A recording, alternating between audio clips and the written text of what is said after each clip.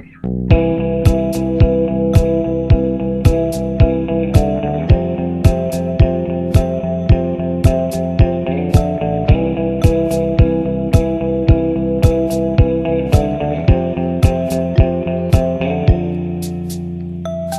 everyone, welcome to Then Now Whatever, the wrestling podcast. Back once again with the Tape Trader Diaries. I'm your host, the Doctor Among Men, Duncan Joyce, and I'm joined once again by the hardest working Triple H mark in show business. It's Mr. Kyle Cambry. Hello, it's good to be back recording. We've got a lot to discuss in this one. Oh yes. Very, very good pay-per-view. Bumper show today, that's for sure. Yeah. How's tricks, Kyle? Things are really good. I've been engaged for 2 months and I've not self-imploded, so that's all good. All is good over this side. How about yourself? Very good, yeah. Just had a very nice Easter break over the bank holiday weekend. Went to Bala in Wales with all of my old uni friends. We went around some of the local gardens and stuff there, and some of us went down to Portmeirion, which was glorious. The weather was so well behaved, it was literally like I was in Italy. Wow. No, I mean, those pictures I've seen, it looked incredible. We went around Harlech Castle as well. That was really cool. Very nice. Today we are looking at the second ever WWF show I recorded for Mattelli. It's WWF Invasion on July 22nd, 2001, taking place in the Gund Arena in Cleveland, Ohio. 17,974 fans in attendance and a whopping 770,000 pay-per-view buys from people watching at home. That makes it the most popular non-WrestleMania pay-per-view in history. Very good numbers. Absolutely, yeah. Lots of people in hindsight looking at the state of WCW's roster were kind of a bit worried about whether people would be interested in this, but categorically they put the money down. Yeah. I had not seen the episode of Heat that would have been on before this show, so I had absolutely no clue what the card was going into this show.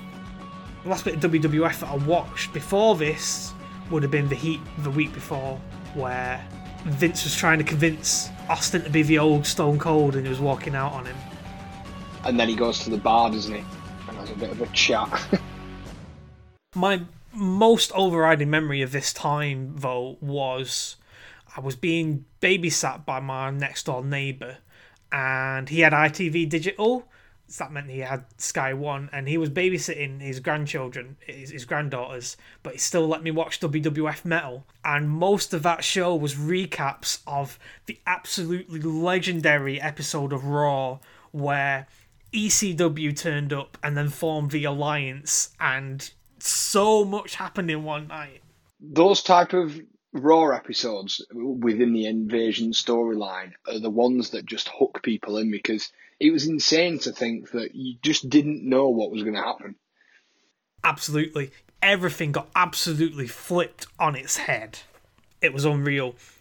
It's funny looking back at the package videos, because in the very early package videos, Raven, the Dudley Boys, all that sort of stuff, they were all in those APA meetings.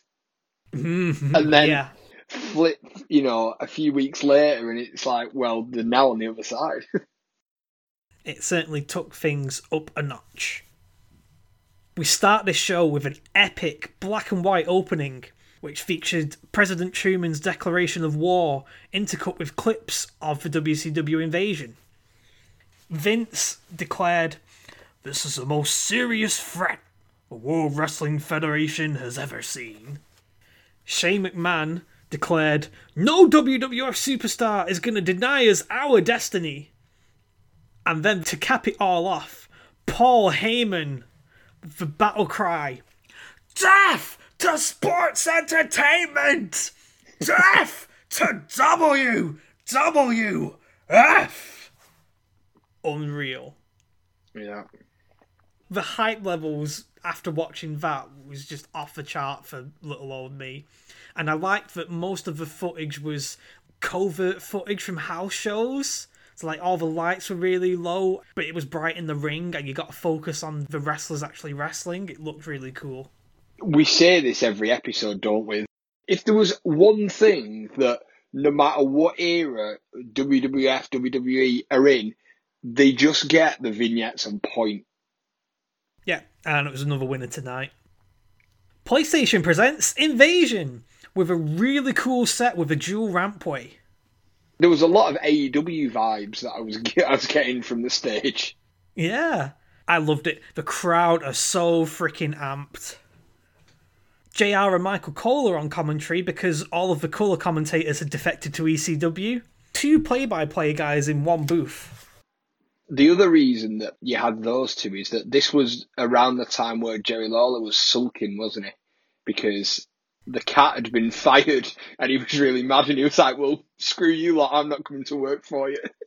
Yeah, so that's what brought Heyman in. And then at this point they decided, we can't have the owner of ECW doing commentary because it's a WWF show strictly and they're the invaders. So. How do you think they did as a team, like the chemistry, Cole and JR? All right, I think around that time we weren't necessarily used to the change in like partnerships, so it was different. But I didn't find a negative really. I think what we see of Michael Cole now, he's clearly learned from the best. Yeah, I thought it was pretty effective. You don't really get much of the, levity or back and forth that you get from having like a real true blue colour commentator with a play-by-play person, but it's just fine. I think modern fans would be a lot more used to this than maybe we were, because just think of AEW, everybody's basically a play-by-play guy on their team. Shivani and Jim Ross and Excalibur, anybody could chime in and run the match, like run the description of the match going on. Yeah. Our opening contest sees ECW's Lance Storm and Mike Awesome taking on the WWF's 2001 King of the Ring Edge and his brother Christian. Storm and Awesome were entering the ring even before their music had started, let alone Howard Finkel introducing them, which is a bit of an auspicious way to start. Yeah, that was so jarring. It was like, oh, the first match is here, they're already in the ring. Yeah, like, oh, okay. Storm asks, if I could be serious for a minute? Nope. Edge and Christian interrupt because offbeat shenanigans. Further shenanigans ensue because Christian is carrying Edge's King of the Ring trophy out of the ring and seems very pally with that. All will be revealed later. Yeah. And Edge, when he slides into the ring, gets very pally humping the mat. Very old school Edge there. Yeah. Quick note here, the Alliance aren't the Alliance yet. Instead, they get termed the Coalition. Cop out. I don't know. There's still a much better combination than David Cameron and Nick Clegg. Yeah, very true. Storm gets backdropped over the top onto Awesome, and then mere seconds after commentary put over their continuity, Christian slips on Edge's back trying to do a poetry in motion to the outside, and he had to turn it into a helo. Oh, God, that looked painful.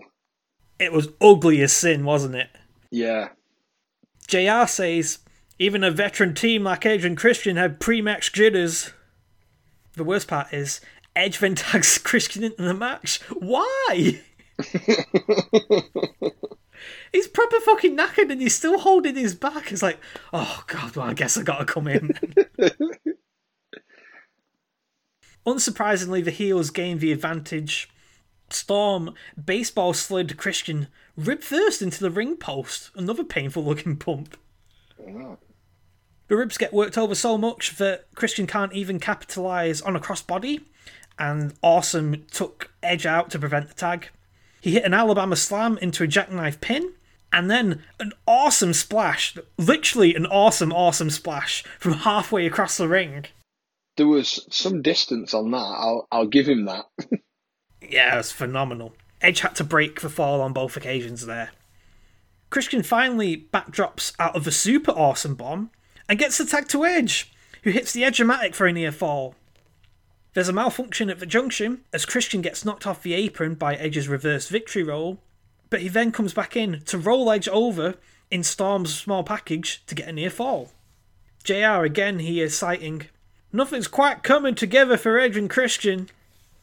Edge escapes a double back suplex and does a commando roll to lure the heels into a double top rope clothesline by Christian. Storm then leapfrogged the spear, but it still hit Awesome for a 2 count, and then Edge sacrificed himself by eating a super kick that was aimed at Christian for another near fall. Then to close things off, Christian returned the favour by spearing Awesome mid-Awesome bomb, and Edge lands on top of Awesome for the 3 count. Edge and Christian win to get the WWF up 1-0 after 10 minutes and 10 seconds. Kyle, your thoughts on this one?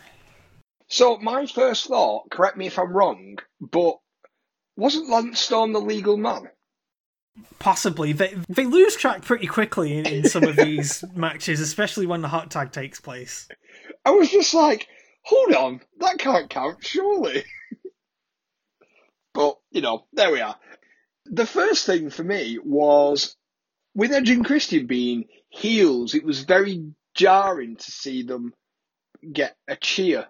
The most recent work has all been quite heelish, so the cheer, obviously, because the Team WWF, but it felt quite bizarre. I thought it was good, sort of solid opening match.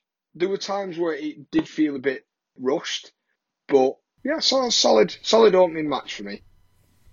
No, I like this too. Thought it was a nice opener. It's just good tag team wrestling, really. The crowd remained amped up all throughout. It flowed really well, and I thought some of the saves of the pinfalls and stuff was really cool. There is a kind of clunkiness to it in places, but they still had some kind of chemistry in there that kind of overcame it. And it does really make sense. These two teams would not have been very familiar with each other, and I think they still made it work, yeah. Vince celebrates backstage by doing Edge and Christian's 5-second pose, and he's joined by Commissioner Regal, who tells him Austin and Deborah are here. Vince corrects him. "Oh, no. The old Stone Cold."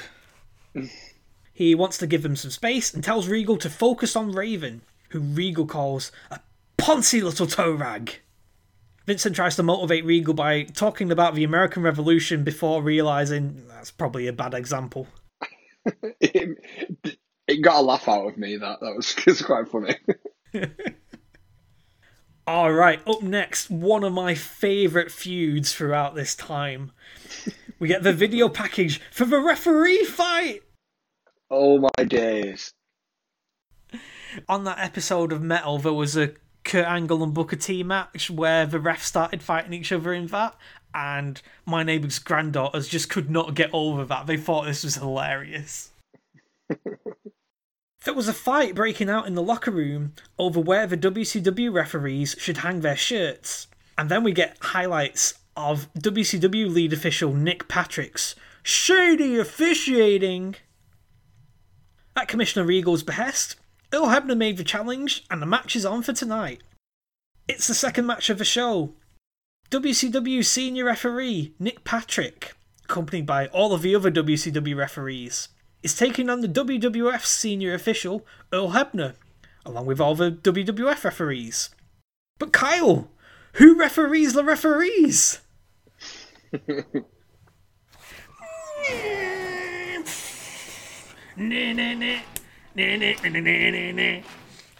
It's New York Times best-selling author Mick Foley. What a legend. He had the WCW and ECW logos printed on his flannel referee shirt to show that he's unbiased.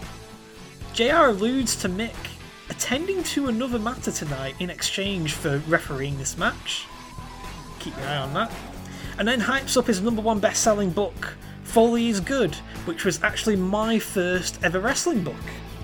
It was also my very first wrestling book. Oh, really? It was, yeah. And what do you think to it? Really, really enjoyed it. It was my... this is going to sound really strange. It was my first book that I read where it felt very real because he had swear words in it. And I was like, this is cool. Yeah, I really enjoyed it. And it was like, at the time, it was sort of a step behind the curtain, if you will. Yeah, totally. That was my kind of peek into how the industry worked as well. I know, like, it's not as good as Have a Nice Day, but I'm glad I read that before Have a Nice Day, because I think it was a little less dense and intense, and like I still got a sense of all these extra things about how wrestling works and things like that, and all the little tidbits like him and Diamond Dallas Page being friends. I would never have figured that out. Yeah, that's what I like about some of these books. You get to hear about relationships that you would never have any idea of, because you just think that the wrestlers hate each other on the screen and that they don't coexist behind the screen. Yeah. Earl shoves Nick down, but then gets slapped, so he fires back up by stomping a mud hole and pulling him out of the corner. Patrick shitcans Earl, and Foley has to go outside to keep all of the referees apart. That gets big Foley chants from the crowd. Patrick then appeared to low blow Earl, then baseball slide drop kicks him onto the outside, and the WCW refs pounce. But then Jack Doan from the WWF makes a save with an amazing flying forearm. Foley ejects the WCW refs, and Nick complains, which allows Earl to recover and hit the spear for the 3 count. Patrick's still complaining after the match, so Mick socks him with a right hand, and then literally socks him with the mandible claw. Foley then throws Socko out into the crowd to celebrate, as the WWF have gone 2-0 up after Earl Hebner won in 2 minutes and 50 seconds. This match was exactly what it needed to be. It's not a wrestling match, but it's a great angle, and it gets over the scope of the invasion, as well as giving the crowd some light-hearted fun. Yeah, I mean, I actually think that this match was better than the majority of WCW matches that I've ever seen. Well, now you're not necessarily a fair judge here. I just like poking the bear, that's all. I completely agree with you. I think it did what it needed to do. We knew that it wasn't going to be an incredible match due to them being referees and not trained wrestlers and stuff like that. And it did a job. It ended the feud or the segment on a happy note. And yeah, cool. Now this was cut out from the Channel 4 broadcast. We get an advert for the next episode of Tough Enough, which seemed to be set in a strip club. Yep, everyone goes to a strip club and Maven dresses in drag. Did you ever watch that show, Kyle? I never watched the original Tough Enough. I can't remember which Tough Enough it was. The only one that I seem to remember is the one that had John Morrison in it. And that was on Sky One a few times. But I never caught the original Tough Enough. Right. I'm trying. Was it Tough Enough 2? I think it was 3. 3. Yeah, that was the only one that I caught. When it got put up on the network, it took me a while to find it, but got there in the end, because me and Kathy both love our reality TV. Yeah. I found it quite enjoyable. I can't quite remember what her thoughts were on it, because I think the kind of MTV real world aspect of it was all pretty good, but I think she was expecting the wrestling side to be a bit more like the challenge, like they'd be given more definitive tasks and stuff, and yeah, kind of lacking there. But I mean, considering how everybody was dropping like flies with injuries, that's kind of understandable. Yeah. Commentary then outline our main event for tonight, the inaugural Brawl. It's a 5-on-5 tag team match. And we've then shown clips of DDP kidnapping Deborah Thursday on SmackDown. Then backstage, Deborah bonds with Undertaker's wife Sarah over what a sicko DDP is and how badly their husbands will beat them up. Oh my god. Will beat him up. Shit. Oh, I tell you what, that little segment was absolute shit. Care to elaborate, Kyle? Deborah was way, way, way over the top with whatever she was doing. Sarah just didn't seem to give a shit. And then she said Mark. And I was like, what is this? It's a shoot, Kyle. Oh, God, no. Next up, we get the video package for the Battle of the Tag Team Champions. It outlines how the APA have been locker room leaders for the WWF. At one point, Bradshaw proclaimed, "There's gonna be a fight! I know there's gonna be a fight because we're gonna start it!" And they then led the locker room out to beat up the WCW Tag Champions Palumbo and O'Haire when they were interfering in a Hardy Boys match. The APA made the challenge in WWF New York, and Palumbo and O'Haire answered by sneak attacking them from behind. So it's a third match of the night. The WWF Tag Team Champions, Farouk and Bradshaw, taking on the WCW Tag Team Champions, Chuck Palumbo and Sean O'Haire. This is a brawl from the get-go, and Palumbo eats a double spine buster. Sean flipped out of a Farouk suplex and hit him with a major league knee lift. Bradshaw catches Palumbo with a fallaway slam from a crossbody, but O'Haire then prevents a powerbomb with a high kick and hits a fireman carry spinebuster for a 2 count. We get a spinebuster from Farouk and a big power slam from Bradshaw, but then a second fallaway slam is cut off by O'Haire. Palumbo then dropkicks Bradshaw into a snake eyes flapjack by O'Haire. Farouk saves Bradshaw from O'Haire's finisher, but then gets superkicked by Chuck, only for Bradshaw to charge in with a clothesline from hell for the 3 count. The APA win as the WWF go 3-0 up after 6 minutes and 48 seconds. What do you think, Kyle? I mean, it was just your basic tag match, very physical. They were all pretty much powerhouses. For me, I wouldn't have had the APA win. Commentary kept building up that these two guys were up and coming young and they had a lot of potential in the future. And then the APA beat them. And it's like, okay, well, they then need to go back to the drawing board and work on it a little bit if they're that good. I see your point. I feel like the APA have been highlighted as like the heartbeat of the WWF locker room. Yeah. So it's kind of hard to put them in a position to lose at this point. Yeah, I suppose in the wider aspect of it, they're going for the WWF has momentum sort of thing, 3-0 up and where's it going to go next? But I just felt, it's not a problem, the APA winning, but I just think that if they were going to have the APA win, then in commentary, they needed to just back off a bit about saying, new upcoming, blah, blah, blah. I mean, Palumbo and O'Haire are the newer faces, and they just kind of have to put them over to an audience that might not be too familiar with them. Yeah. And I think, even though they lost, this match did kind of work in that way.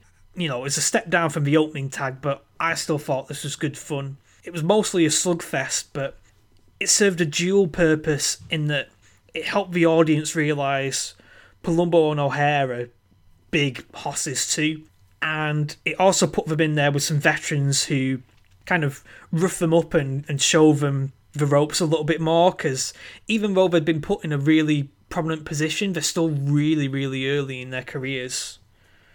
With Chuck Palumbo, I know that he goes on to do quite a bit with Billy Gunn and all that sort of stuff.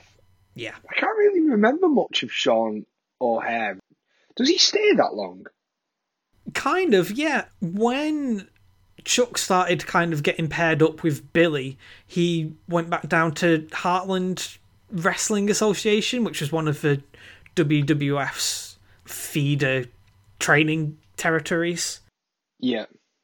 We are going to see him turn up a little bit later on in the Tape Trader Diaries, actually, but it'll take a couple of years. Hell, I'm not telling you anything that you don't already know.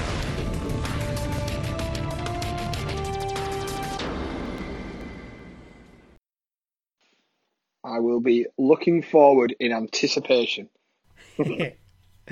But yeah, I mean, you could see the potential from the WCW champs here. It's just, I felt like there was a little bit more incoherence than there was in the opener. Yeah.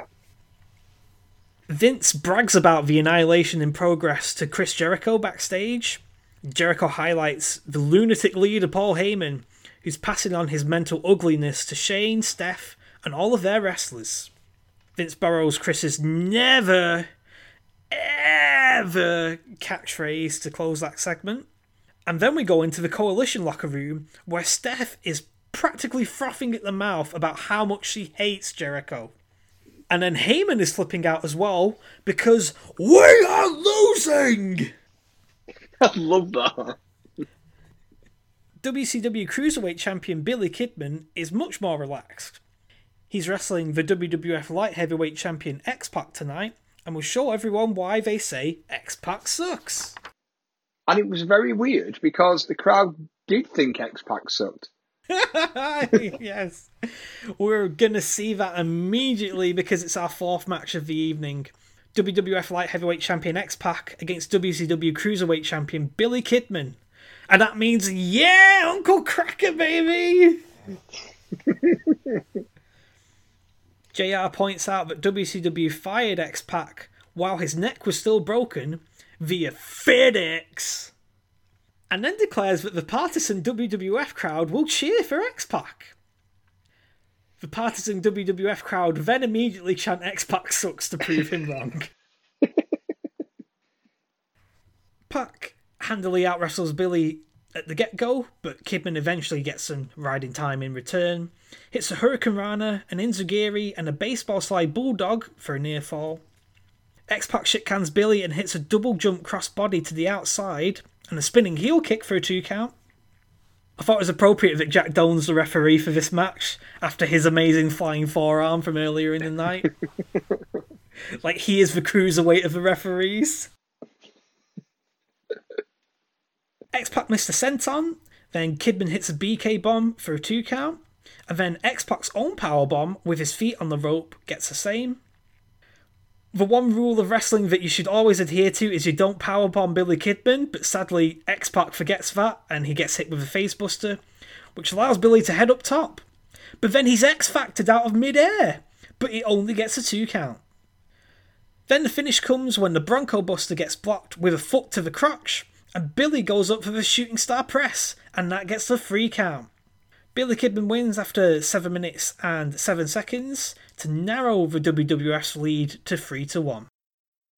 Kyle, talk to me about this one.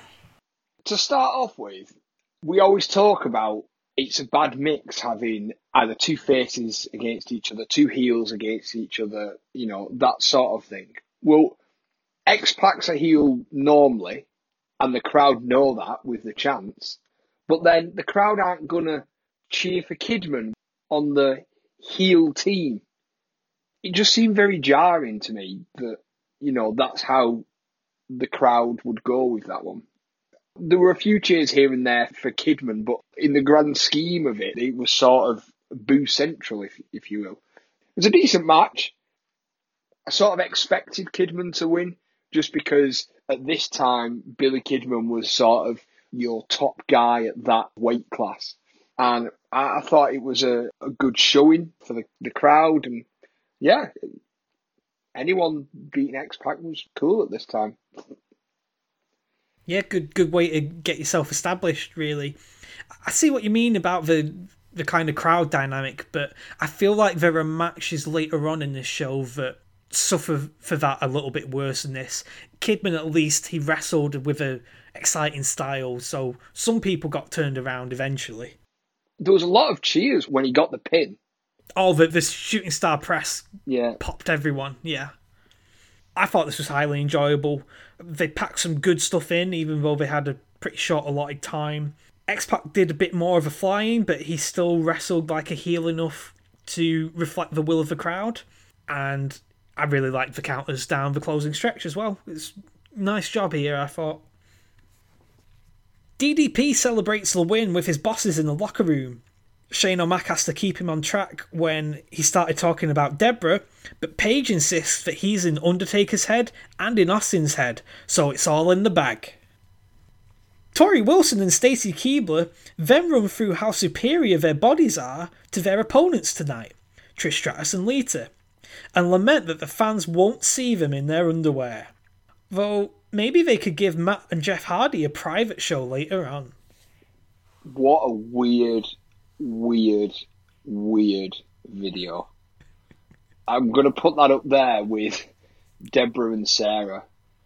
I mean, when Tori slaps Stacey's ass and says, "Stace, you do have a firm ass," and she goes, "I know." Like, what the hell? What are we watching? What's going on?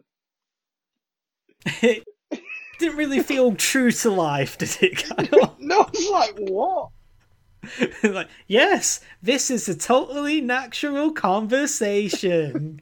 This was the Vince McMahon meme. He's Jesus. behind the camera, and Oh, no. it's him leaning back in the commentary chair, just like, oh. Oh, no. Match number 5 sees ECW's Raven taking on the WWF Commissioner William Regal. Regal gets the lead in the early going with a butterfly suplex, and then JR thanks the UK fans for staying up late on Channel 4. No need, Jim. I'd recorded it for the next day. Raven Russian leg sweeps Regal into the barricade, and then his first second rope forearm hits, but his second is countered, and Regal hits the knee trembler. Michael Cole, out of nowhere, suddenly pipes up that Chavo Guerrero beat Scotty 2 Hotty on Heat tonight, so I guess that's included in the win count now. Yeah. We'll have to get to that next. Sunset flip counter out of a full Nelson goes a bit awry here, and then a reverse elbow is totally fluffed. Regal suplexes out of a DDT, and both men knock heads in the corner.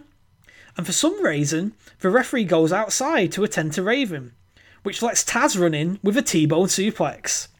And that sets up Raven to hit the Raven Effect DDT to get the win after 6 minutes and 35 seconds. The WWF are now 3-2 up. Tied 3-3 because the Heat match suddenly counts. What a bizarre match. I'll be honest, I felt like this wasn't even needed. I don't want to throw shit on WCW again, but the running with Taz as well, that wasn't even set up. It was just so random. Like, oh, Taz is here. Oh, okay, cool. Help Raven. Cool, pal. And then off he goes. Like, what? Yeah, this was all very directionless and almost totally heatless. I thought it wasn't bad at the start, but then they almost totally lost their way when they were building to the finish, which, again, was a bit nonsensical. Mm. Well, if this Chavo and Scotty match is so important, I guess we'd better take a look at that as well. Do you know, when you were saying in commentary that they brought it up and it now counts, because I watched that match first before I watched Invasion, and obviously it's then 1 up, and then I come to Invasion and watch that, and then the first match it goes, oh, now they're 1 up, and I'm like, hold on, did Heat not matter? What's going on? I know. Like, to your point earlier about Regal and Raven, that's the one thing about this card. There is a bit of padding in places, and part of it is sort of trying to manufacture wins for WCW, I think. We'll head back to that conversation later on. But, yes, like you say, on Sunday Night Heat, it was WCW's Chavo Guerrero Jr. against the WWF Scotty 2 Hotty. What the hell is up with Chavo's drumming music?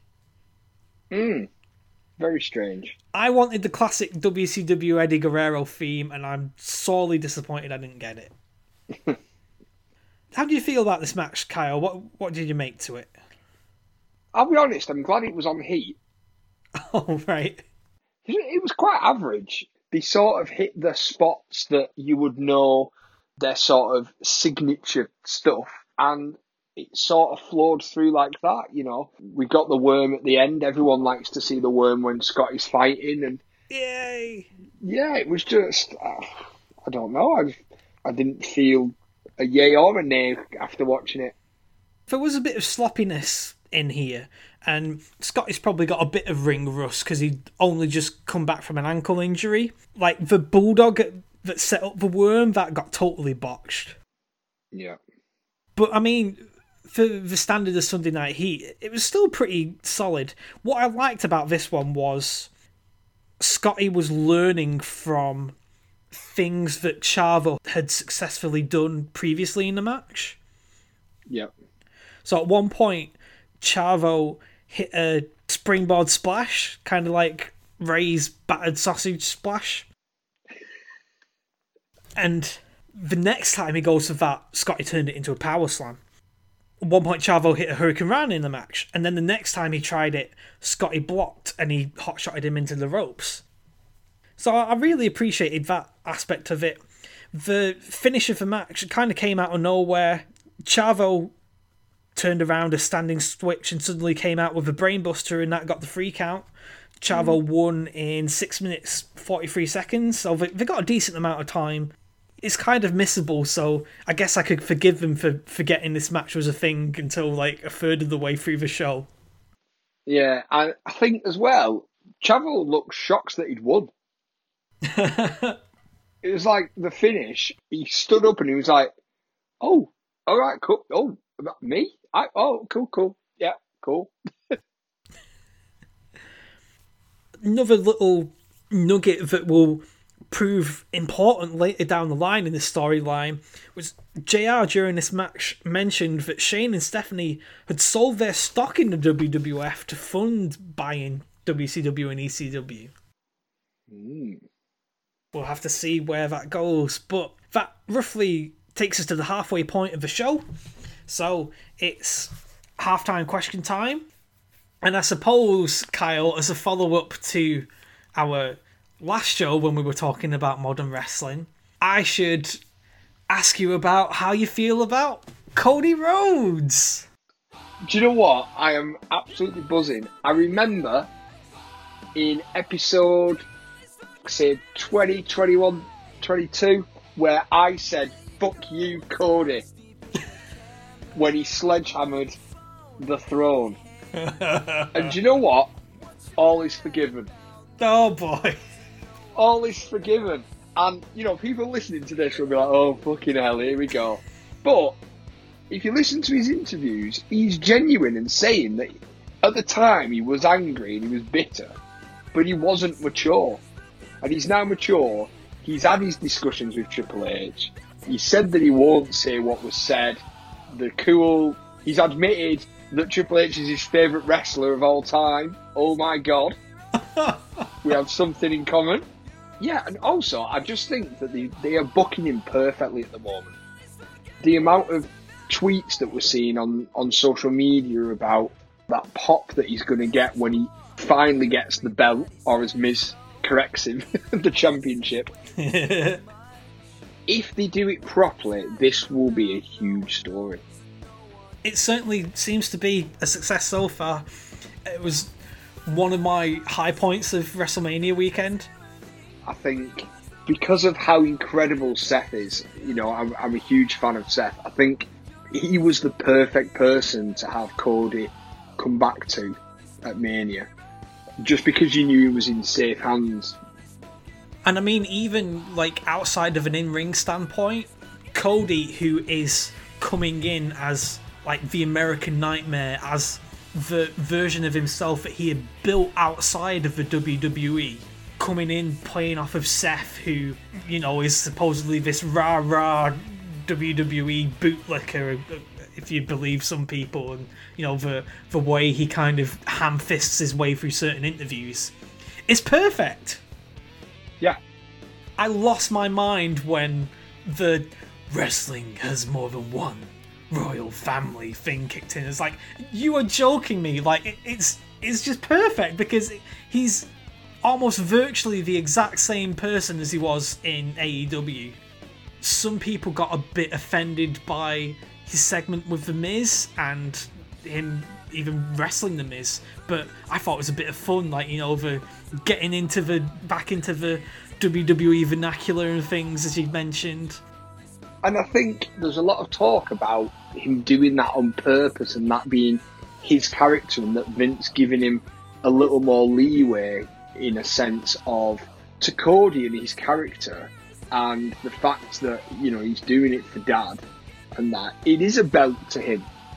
So, you know, I get that Miz is being the ultimate prick and correcting him in everything that he says wrong, but I sort of like the idea that Cody's the one that says it how, you know, like different and adapting it.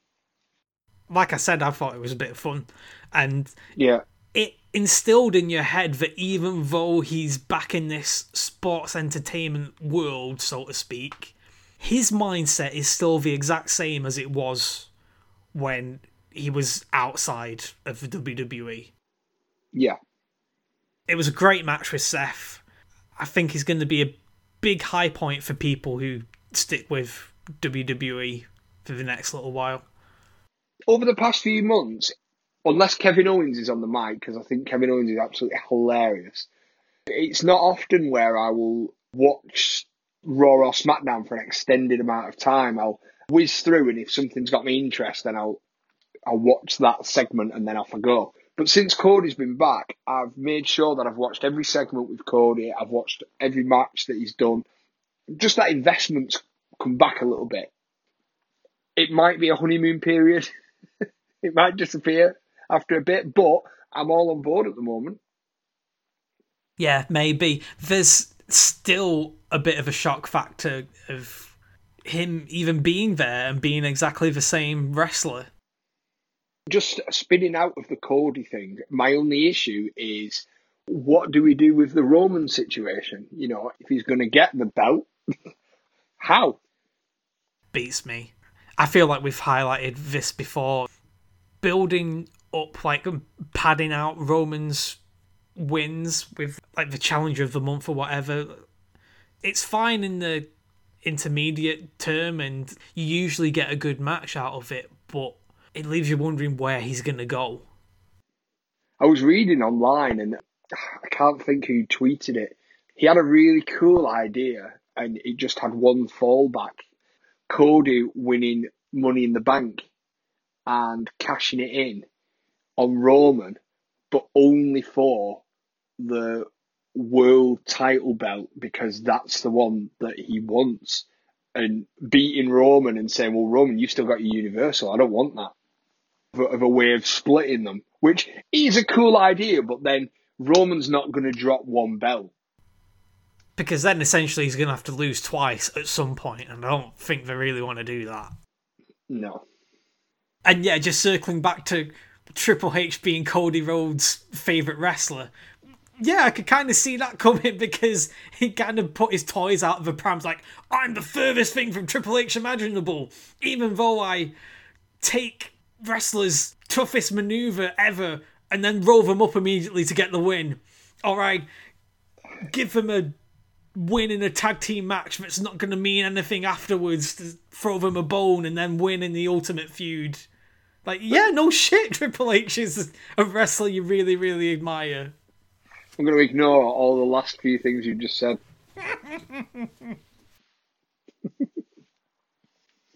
Undertaker, Kane and Sarah are met by Vince McMahon in the locker room, and he wants their best now that they've lost 2 in a row. Vince recalls ECW beating Kane down like a dog, which causes Kane to duck his head like a sad panda. Vince almost seems to forget Sarah's name, so Undertaker chokes him and promises you'll see the best of The Undertaker tonight. When you say about sad panda, I just think of the Roy Hodgson gif. Oh! that's pretty good, yeah. Oh. Match number 6. It's 6-man tag team action. The WWF's Big Show, the One Billy Gunn, and Intercontinental Champion Albert taking on WCW's Shawn Stasiak, Hugh Morris, and Chris Kanyon. And that means, because Albert's coming out and he's still an X Factor, we get double Uncle Cracker. Do you know what? I completely forgot that Albert was the Intercontinental Champion. Oh, yeah. There's kind of this, like, in-between period where they didn't really know what they were going to do with WCW or not, and they were testing the waters with certain people, and they didn't really get an extended run of it because everything's moving forward with the invasion now. He beat Kane twice in a row to get that title, and that was kind of like a coming out party for him as maybe someone who's going to move up the card. Yeah. Did you spot the awesome cartoon signs that were drawings of Albert and Rhino? No, I missed that. Oh, they were fabulous. Like, they were, like, cut to fit. Like, one had Albert raising his hands, like, in his in-ring pose, and the other was Rhino, like, doing his face.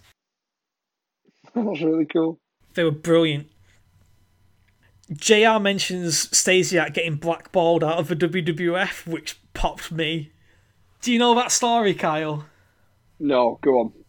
He was secretly recording people's conversations backstage as supposedly a rib, but nobody got it, and, like, everyone was just weirded out by it, and, like, what the fuck are you doing? What the hell? Yeah. They shit-canned him pretty quickly after that. Imagine just recording someone and they're like, "What the fuck are you doing?" "I'm recording you, banter." What a dickhead. The heels jump the faces at the start, but then they all get gorilla pressed at once in an ace visual. They're talking this match up as a preview of the main event, just as Billy Gunn hits the electric chair on Kanyon, and that's followed by a nice backslide exchange. A cheap shot by Stasiak allows Kanyon to hit a nice Russian leg sweep, rolling through into a facebuster. Fans chant meat as Stasiak tags into the match, and then WCW try to gang up on a freshly tagged Albert, so Big Show knocks Hugh Morris flat on his arse with a clothesline. Albert hits a pump kick to Stasiak and follows it up with a Baldo bomb, but the WCW team break the fall. Billy hit an impressive Faymaster on Morris. He did not want to bend over properly for that at all. No. Albert is outside the ring checking on Big Show, who's only just got back to ringside after being knocked into the crowd.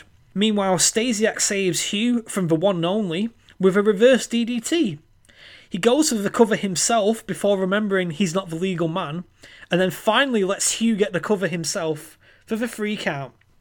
Stasiak, Morris and Kanyon win to give WCW a 4-3 lead, I guess, after 4 minutes and 20 seconds. In the post-match, Morris and Stasiak eat massive one-arm choke slams from the Big Show, and then Kanyon takes the alley-oof. Yet another finisher for Big Show. Yeah. I was half expecting Big Show to turn on his team. Oh, he's good for that, isn't he? He's very good for that. Talk me through this one, Kyle. That was the most rushed 6-man tag match that we're probably going to talk about. There was no build-up for this at all. Just 3 random guys against 3 random guys being told, "Come on, let's get a match out there." Just felt very displaced. It's more of the padding that I was talking about, isn't it? Yeah. I felt like with that gorilla press spot, they were off to a great start, and I really liked Billy Gunn and Kanyon in there together, but it just descended into a bunch of moves after that, and the finish was super cheap. Yeah. Shane McMahon is shining up the belts of WCW United States and World Heavyweight Champion Booker T, and is bragging about being up 4-3. 4-3! So this confirms that Chavo beating Scotty 2 Hotty counts. Booker asks, "Scotty who?" Thank goodness Sting wasn't watching this show, because he'd be flipping out furious about this, no doubt. You know that story, right, Kyle? Why Sting didn't sign for the WWF? Go on. He was watching Booker T being interrupted by The Rock about a month or so after this, and Rock asked Booker, "Who the hell are you?" And Sting was like, "Oh, jeez. Oh, it's a WCW champion and he's getting treated like a nobody. Well, shit, I'm going to be out of luck if I go there, aren't I?" Ah. And I'm like, well, not really, because The Rock's this super arrogant and aloof character. Yeah, very true. Booker brags about having already beaten Chris Jericho and Kurt Angle, and he owns Stone Cold because he's a superior athlete. There is no tomorrow, and we're going to hurt somebody. Tajiri is distracted by an ornament in Regal's locker room before the commissioner himself barges in, talking about how Tajiri stayed loyal and he should take that foul-mouthed, toe-rag little gobshite Taz and pull him apart for Regal, for Vince, and for the WWF. Tajiri seems to get the message. That leads us to our 7th match. It's ECW's Taz taking on Tajiri of the WWF. Tajiri slides straight into the ring and JR questions that strategy, but he ends up hitting a spin wheel kick and a standing moonsault for a 2 count. Eventually Taz gets enough presence of mind to hook him in a Tazplex, but then a more traditional suplex is flipped out, and a big flurry of strikes takes Taz down to one knee, only for Tajiri to run right into a clothesline. Tajiri tried to leapfrog Taz out of the corner, but gets caught with a massive Alabama slam. But then Tajiri escapes a slam and scores the handspring elbow. A charge in the corner is turned into the Tarantula, Kyle! Yeah, old school. A follow-up basement dropkick to the face gets a close near fall, and then Tajiri hits Taz with stiff kicks to the chest, only to get caught in a cradle Tazplex. The referee checks on Tajiri, but then gets shoved away, allowing Tajiri to blind Taz with the green mist. And then the buzzsaw kick connects, and that gets a 3 count. Tajiri ties things up 4-4 after 5 minutes and 30 seconds. I thought this was a really nice and efficient match here. Taz knew exactly how to use his character beats to match up with Tajiri and get him over to an audience that's still trying to get familiar with him. Lots of stiff shots, cool suplexes, and a breezy pace. I thought this made for a great watch. Yeah, I'd agree with that. I thought it was very good. And if anything, I thought that it was pretty short. They could have easily taken some time from, say, the Regal Raven match or the 6-man tag to go a little longer. I love the idea that Taz was sort of dominating everything and Tajiri had his little comebacks and stuff. Yeah, it was nice. No doubt, I could have gone for more of this too. JR made me laugh at the end. He goes, "I don't know where that green mist comes from." His mouth, JR. His mouth. European champion Matt Hardy is backstage with his brother, the hardcore champion, Jeff Hardy, and he's warming up for his title defence, but seems more concerned about Trish and Lita. Matt puts over Jeff's opponent, Rob Van Dam, for being in his element tonight, so you got to finish it up quick or it'll get real ugly real fast. Van Dam then promptly levels Matt in the back with a chair and swings at Jeff and promises that he's next. Okay, Goldberg. In WWF New York, Hardcore Holly is doing an autograph signing where one lad approaches him wearing a WCW shirt that you can't possibly buy because it's the crappy WWF WCW logo. It's a fix. It's a fix. Holly flips out and tears the shirt off his chest before returning to his "Hey man, how you doing?" routine with the regular fans. Yeah, he just goes Mr. Nice Guy and shakes the little kid's hand. Our 8th match of the evening is for the WWF Hardcore Championship. The WWF's Jeff Hardy is defending against ECW's Rob Van Dam, making his pay-per-view debut. I was totally unfamiliar with Rob Van Dam going into this. I don't know, Kyle, had you ever seen of him up to this point? I've not seen anything in matches in particular, but I always knew that RVD was ECW. So it was exciting to see him come in and finally have a match. But when anyone maybe mentioned ECW, it was always Rob Van Dam that I'd be like, oh yeah, cool, RVD. Yeah, I knew him because I knew he was in the ECW video games, and I actually had a poster of him kicking Jerry Lynn on our fridge for months and months without even realising who he was, just because, like, hey, it's wrestling, that's cool. Yeah. But this would have been my first time seeing him wrestle. Yeah. I remember at the time, it was like a huge thing because Jeff and RVD were like the biggest high flyers at the time. So it was like, my God, these two coming together now, this is going to be one hell of a match. They kind of talk that through the match as well, how kind of well matched they are. Michael Cole saying, oh, RVD's like the Matrix guy, and Jeff's also this amazing daredevil athlete too. An angry Jeff also slides right into the ring and goes right through RVD's legs. RVD does the splits, so Jeff tries a leg drop but gets kicked in the face. Then both men miss sentons, escape standing switches, and then RVD escapes Jeff's head scissors to give us the ECW standoff. Rob turns his back on Jeff to pose for the fans and gets drop kicked for it. Then Jeff dodges RVD's shoulder block to drop kick him into the turnbuckle. Van Dam sets up for a monkey toss, but Jeff just sits down on him with the compactor through 2 count. A crossbody is ducked and RVD follows up immediately with a standing moonsault and then the rolling thunder, which gets 2. He leaps up to the top rope and Jeff promptly throws him off it into the barricade. But then shockingly, Van Dam meets Jeff's barricade run by also climbing to the barricade, and he shoves him into the concrete. That looked nasty. Oh yeah, there's no way you can land good there. He follows up with a moonsault off the barricade at the foot of the bleachers. ECW chants ensue as he drapes Jeff across the barricade and hits his trademark spinning leg drop and gets a hell of a reaction. He gets distracted by the crowd chanting his name, which allows Jeff to sunset flip powerbomb him off the fucking apron. That's another not nice landing. Jeff finds a huge ladder and climbs it, but Van Dam wisely rolls back in the ring and uses his leverage to tip Jeff off the ladder, sending him crashing onto the rampway, which leads to the immortal line from Jim Ross that's used in the Don't Try This at Home ads. How do you learn to fall off a 20-foot ladder?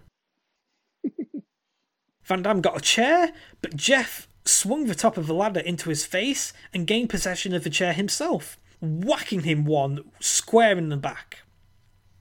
JR then questions, how's he even able to stand is what I want to know. Another Don't Try This at Home staple. Yeah. Van Dam plays possum at the top of the ramp, and just as Jeff swings at him with the chair, he hits the Van Daminator and knocks Jeff off the stage. Back in the ring, Van Dam hits a basement dropkick with the chair into Jeff, face first in the corner, which busts Jeff open. He still had the presence of mind to get the knees up from a split-legged moonsault, and then Van Dam bumps expertly for a massive DDT from Jeff Hardy. We get a German suplex and a jaw jacker, which sets Van Dam up for the swanton, but he moved out of the way. He then plants the title belt right on Jeff's chest and hits the 5-star frog splash onto the belt, and that gets the 3 count. Van Dam is your new hardcore champion in his first reign, which sends the coalition up 5-4 after 12 minutes and 40 seconds. JR, after that finish, with a pretty apt quote here, I don't know how many stars you want to give that one at home. I gotta believe that's one of the finest matches I've seen in a long, long time. I've got to agree. I enjoyed it. It was very, very good. It was fantastic, wasn't it? Yeah. This was a star-making performance for both of these men. It was a classic match. I feel like it was basically like that Tajiri and Taz match, but they tuned it up by a factor of 10. Because Jeff's style meshed perfectly with Van Dam's, so it gave Van Dam a platform to wow everyone, and both guys kind of became a breakout star after this. Yeah. I thought it was bold that even though it's a hardcore match, they used so few weapons, and it paid off handsomely because it meant they avoided a whole bunch of clutter, and it just put over the big gambles in this match even more. They stole the show on arguably the most eye-catching night outside of a WrestleMania ever. I love this match. Yeah, I thought that they complemented each other so well, and the fact that the crowd were like 100% behind RVD, they were fully on board with everything that he was doing. So it was really, really good. I know you kind of heard little smatterings of it for Kidman, but this is like the first time that you saw someone really, really happy for a Coalition member to be on this show. Mm. Kurt Angle meets with Vince backstage and tells him to cut the Americana bullshit. You know what I did in the 1996 Olympics, Vince? I kicked some serious ass. And he'll do it again tonight. Next we get the video package for the Bra and Panties match. It profiles Tori and Stacey making the challenge. And Kyle, Trish and Lita, can they coexist? Well, as long as they're not smacking each other's asses and saying that it's firm, I don't know, we'll see. Trish snogged Matt to cause a distraction in a match and seems to be romantically pursuing Jeff, so she's not in Lita's good books right now. But then Tori and Stacey were shown approaching the Hardys backstage as well, so that seemed to unite Team WWF there. We'll see how it goes. It's our 9th match of the evening. Kyle, history has been made! It's the first ever Bra and Panties tag team match. I'll tell you what, I am so glad that they don't have these matches ever again. Jeez. It sees WCW's Stacy Keibler and Tori Wilson taking on the WWF's Trish Stratus and Lita. Hold on. Mick Foley's music plays. Oh, and he's a special guest referee for this match as well. So I guess that's the favour that he asked for. And he looks super excited about it. The WCW women's music is almost non-existent. It is so quiet and bare. Yeah. Like, you really have to, like, listen in, like, especially Stacey's as well. It's just like... Sorry, pardon? What? I can't hear you. You have to speak up. The heels hide behind Mick and slap the faces, but then get taken down. Then Tori and Stacey have a fight over who's going to tag in and face Lita, who's the most experienced wrestler in this match. Lita knocks Tori off the apron, drags Stacey in, and rips her top off. She then gives chase, but Tori attacks her and holds her onto the apron, which allows Stacey to take her top. But Lita's less perturbed than Stacey was, and starts snapmaring her with her own shirt. The top rope crossbody is dodged, which leads to tags on both sides. Tori stands on Trish's hair with a nasty looking spot, and then that allows her to take Trish's top off. But then, in an honestly good spot, Trish uses that to lure Tori into a reverse victory roll and peels Tori's trousers off while she's still in the hold. Team WWF then do Poetry in Motion, which allows them to take Tori's shirt off. Then Lita's moonsault is enough to incapacitate Stacey to get her trousers off to win. Lita and Trish win to tie things up at 5-5 after 5 minutes and 3 seconds. There's then a close call at the end when Trish and Lita are heading to the back and they nearly both fall into the pit between the rampways. Yeah. Jesus. Look, it gets a point for that reverse victory roll spot, but this is just an artifact of a bygone era, really. I suppose this was their way of getting around WCW's women not having much experience in the ring, but this is one you can skip. Yeah, absolutely. I didn't bother rating this. I didn't like the matches in the first place. So, the right team won. That's it. Yeah. We see the Coalition owners hype up their team for the inaugural brawl. It's do or die! History will be made history. Heyman says they have the chance to show everyone the difference between a failure and a god. A god! We finally get a glimpse of Stone Cold in his locker room, looking intense, cracking his knuckles, and Vince McMahon approaches him. Austin says he doesn't need a pep rally, he's here to whip somebody's ass, and that's the bottom line because Stone Cold said so. That means it's main event time. The video package shows Shane buying WCW, where Raw was taking place from the exact same venue as tonight's show. Mike Awesome won the Hardcore title in Madison Square Garden. Linda McMahon taunted Vince. Are you afraid, Vince? Are you afraid of a little competition? Booker T attacked Vince McMahon in Madison Square Garden. And then we also get Heyman reforming ECW after Tommy Dreamer and Rob Van Dam interfered in a Lance Storm and Mike Awesome versus Chris Jericho and Kane match in an all-time great episode of Raw that we were mentioning earlier. Yeah. That same night, Shane and Vince sent 5 guys each in a 10 versus 10 match with ECW, but WCW turned on the WWF, and Shane revealed that WCW had merged with ECW and introduced us to ECW's new owner, Stephanie McMahon Helmsley. Vince realises the gravity of this situation and tries to provoke WWF champion Steve Austin, who'd been nothing but his lackey since WrestleMania, into becoming the old Stone Cold. Austin wasn't having any of it and drowned his sorrows at the Friendly Tap pub. Heyman puts it best here. It's our 5 best against their 5 best, and their very best. Ain't none his best anymore now, is he?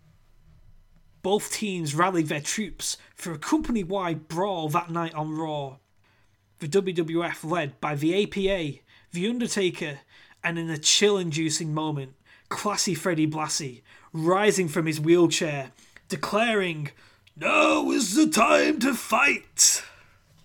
That pisses Austin off enough, and he arrives just as the brawl was looking bleak for the WWF, twatting everyone with stunners in one of the all-time greatest closing segments in Raw history.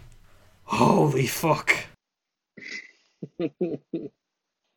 It's our main event, the inaugural brawl.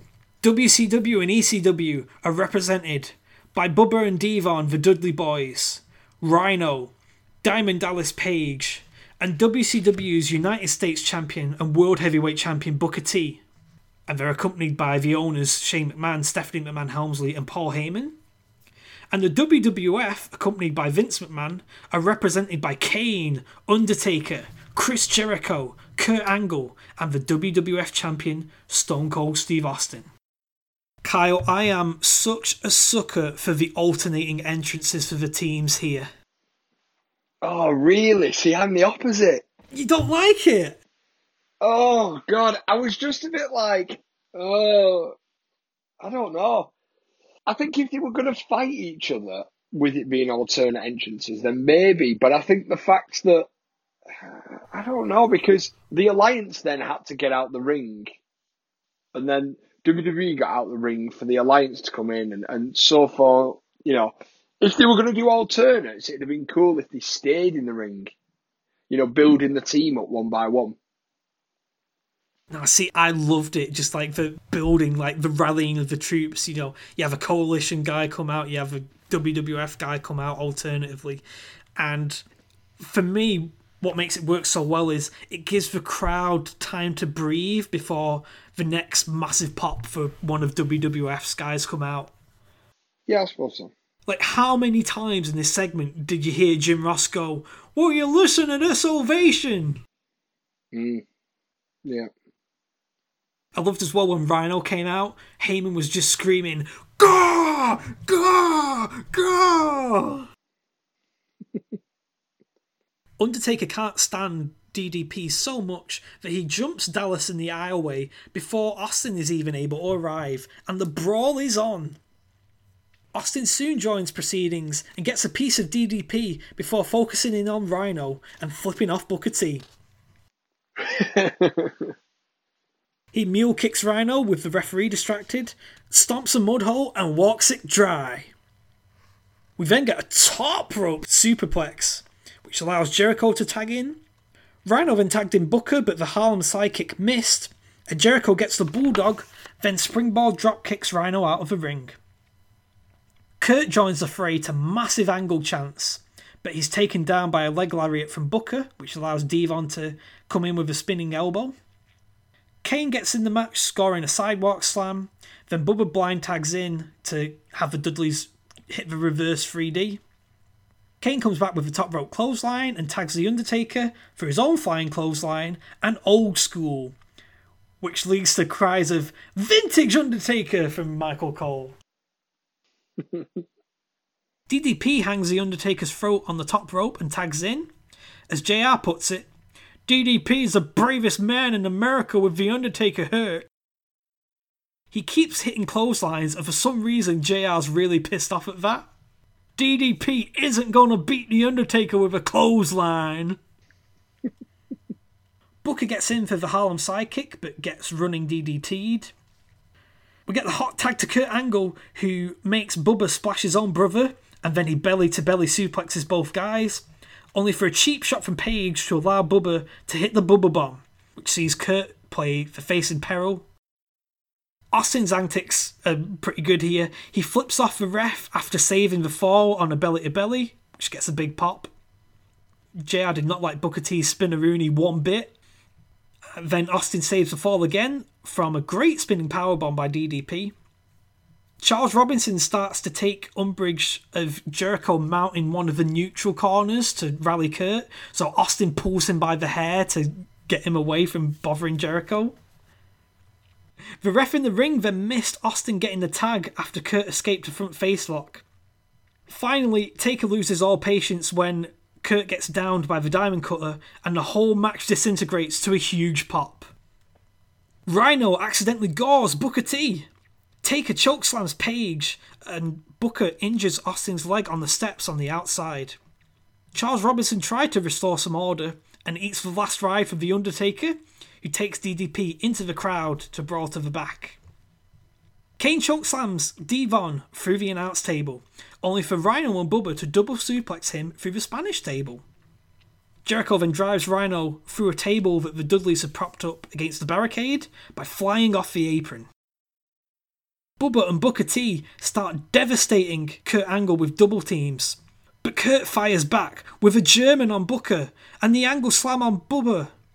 The ankle lock is locked in on Booker, but Booker kicks him off into the referee. Vince then tried to slip Kurt the title belt, but Shane grabbed it and nailed Vince with it. Kurt shitcans Shane and Bubba and then hits the Angle Slam on Booker T to a huge pop. He locks on the ankle lock and Booker T is tapping. Stone Cold gets the referee, but nails Kurt Angle right in the face. You could hear the air leave the room when Austin did that. Oh, absolutely. We get the stunner on Kurt Angle, and the referee, totally confused, still counts the 3, which gives Team WCW ECW the win.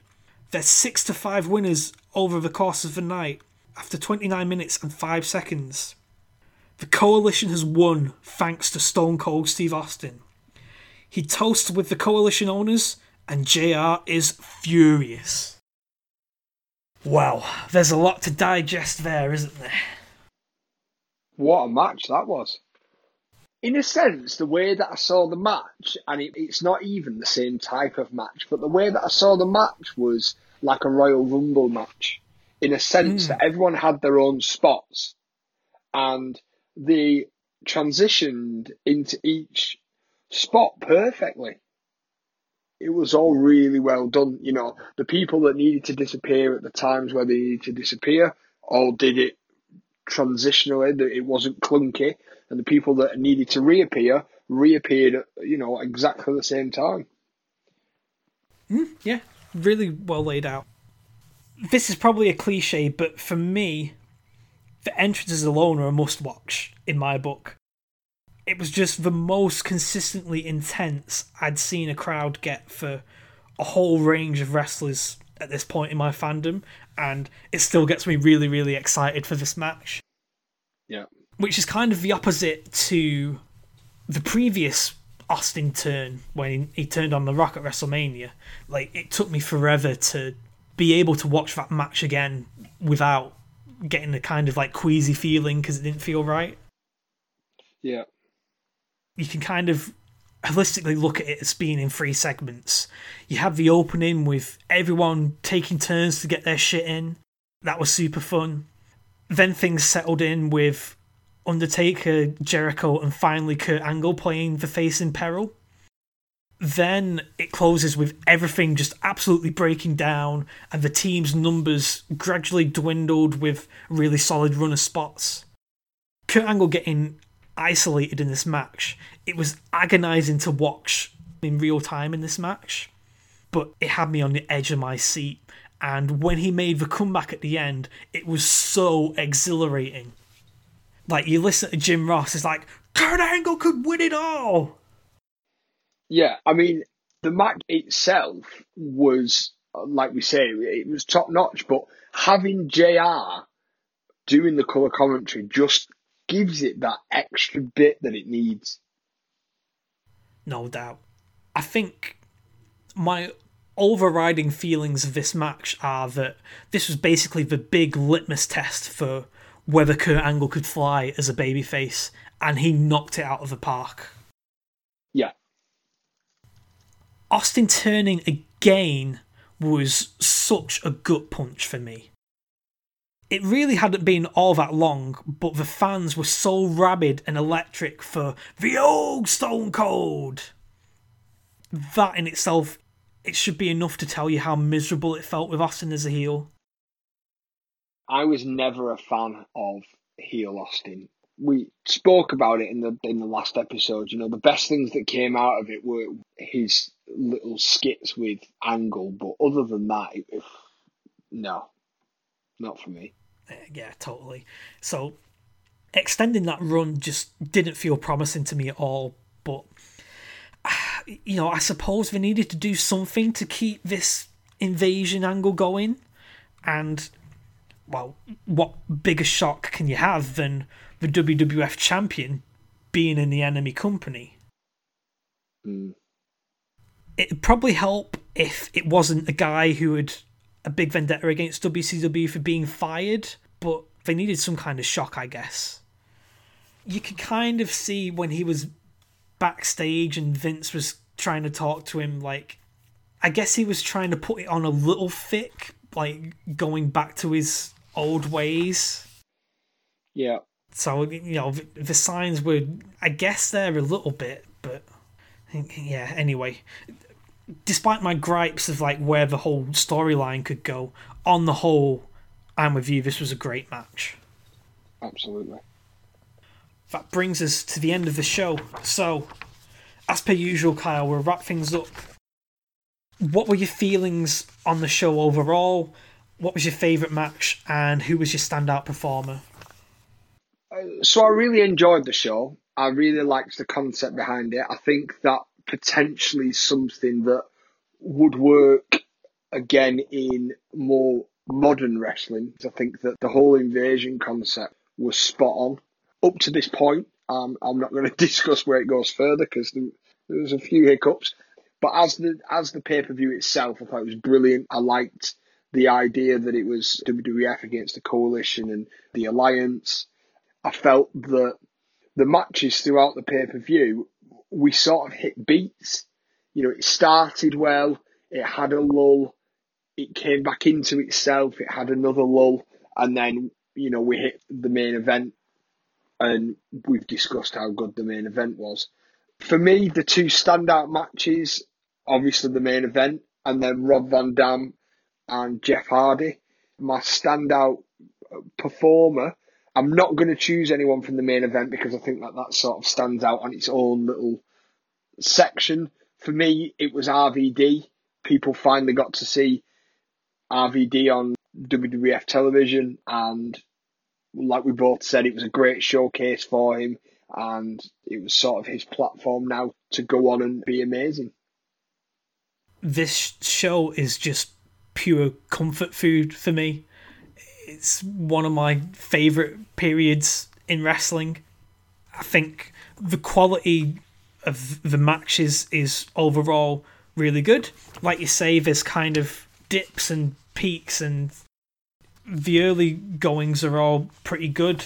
Then you reach the Raven and Regal match and the 6-man tag, and it felt like they're just kind of like padding out the card for the sake of it, but they couldn't figure out any other way to get WCW enough wins, because most of the kind of tentpole matches of the show, the Clash of the Tag Champions, the APA kind of really needed to win that based on where they were in the story.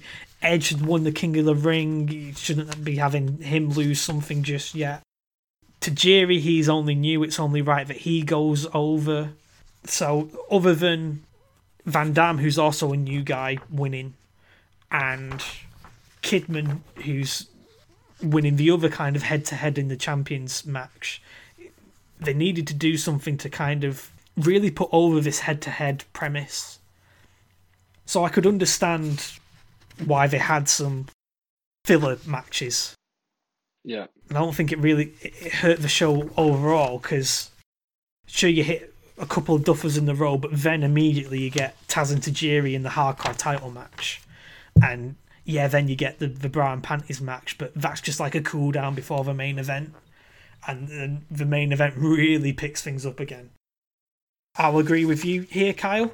The hardcore title match was my favourite match, and Rob Van Dam's got to be considered the star performer of this show. I will give special mention to Kurt Angle in his kind of audition as babyface here. Yeah. But, you know, we're consistently full of praise for Kurt Angle on this show, so that should be no surprise to anyone here. Overall, this show gets a hearty recommend. That wraps up another episode for us. Next time, we're going to fast forward all the way to the end of the Invasion angle and check out Survivor Series 2001. Now, that is a good pay-per-view. We'll see how this compares to the kind of opposite bookend of this rivalry. I'm pretty sure it had, was it Lita and Tori, maybe, as the cover? Yes, that's right. Yeah. Looking forward to it. Yeah, we'll see you there next time, and in the meantime, you can follow us on Twitter at TNW Podcast. Follow us on Instagram at TNW_podcast, and give us a like on Facebook to find out when you'll be hearing from us again for Survivor Series. Our episodes are all available on SoundCloud, Apple Podcasts, Stitcher Radio, and Spotify. Give us likes and ratings and all that kind of good stuff there. Give us a review on Apple Podcasts, etc. You can catch up with our show with a playlist that I've made on our SoundCloud page. You can also find a playlist I made of all of my guest appearances on the Raw is Nitro podcast. I recently dropped back in the saddle with Lee there to look at Thunder and SmackDown head to head again. Thunder unsurprisingly reaches a new low. It's underground now. So we'll see you next time. It's a goodbye from Kyle. Goodbye, thank you again for listening. It's a goodbye from me. I'll catch you down the road.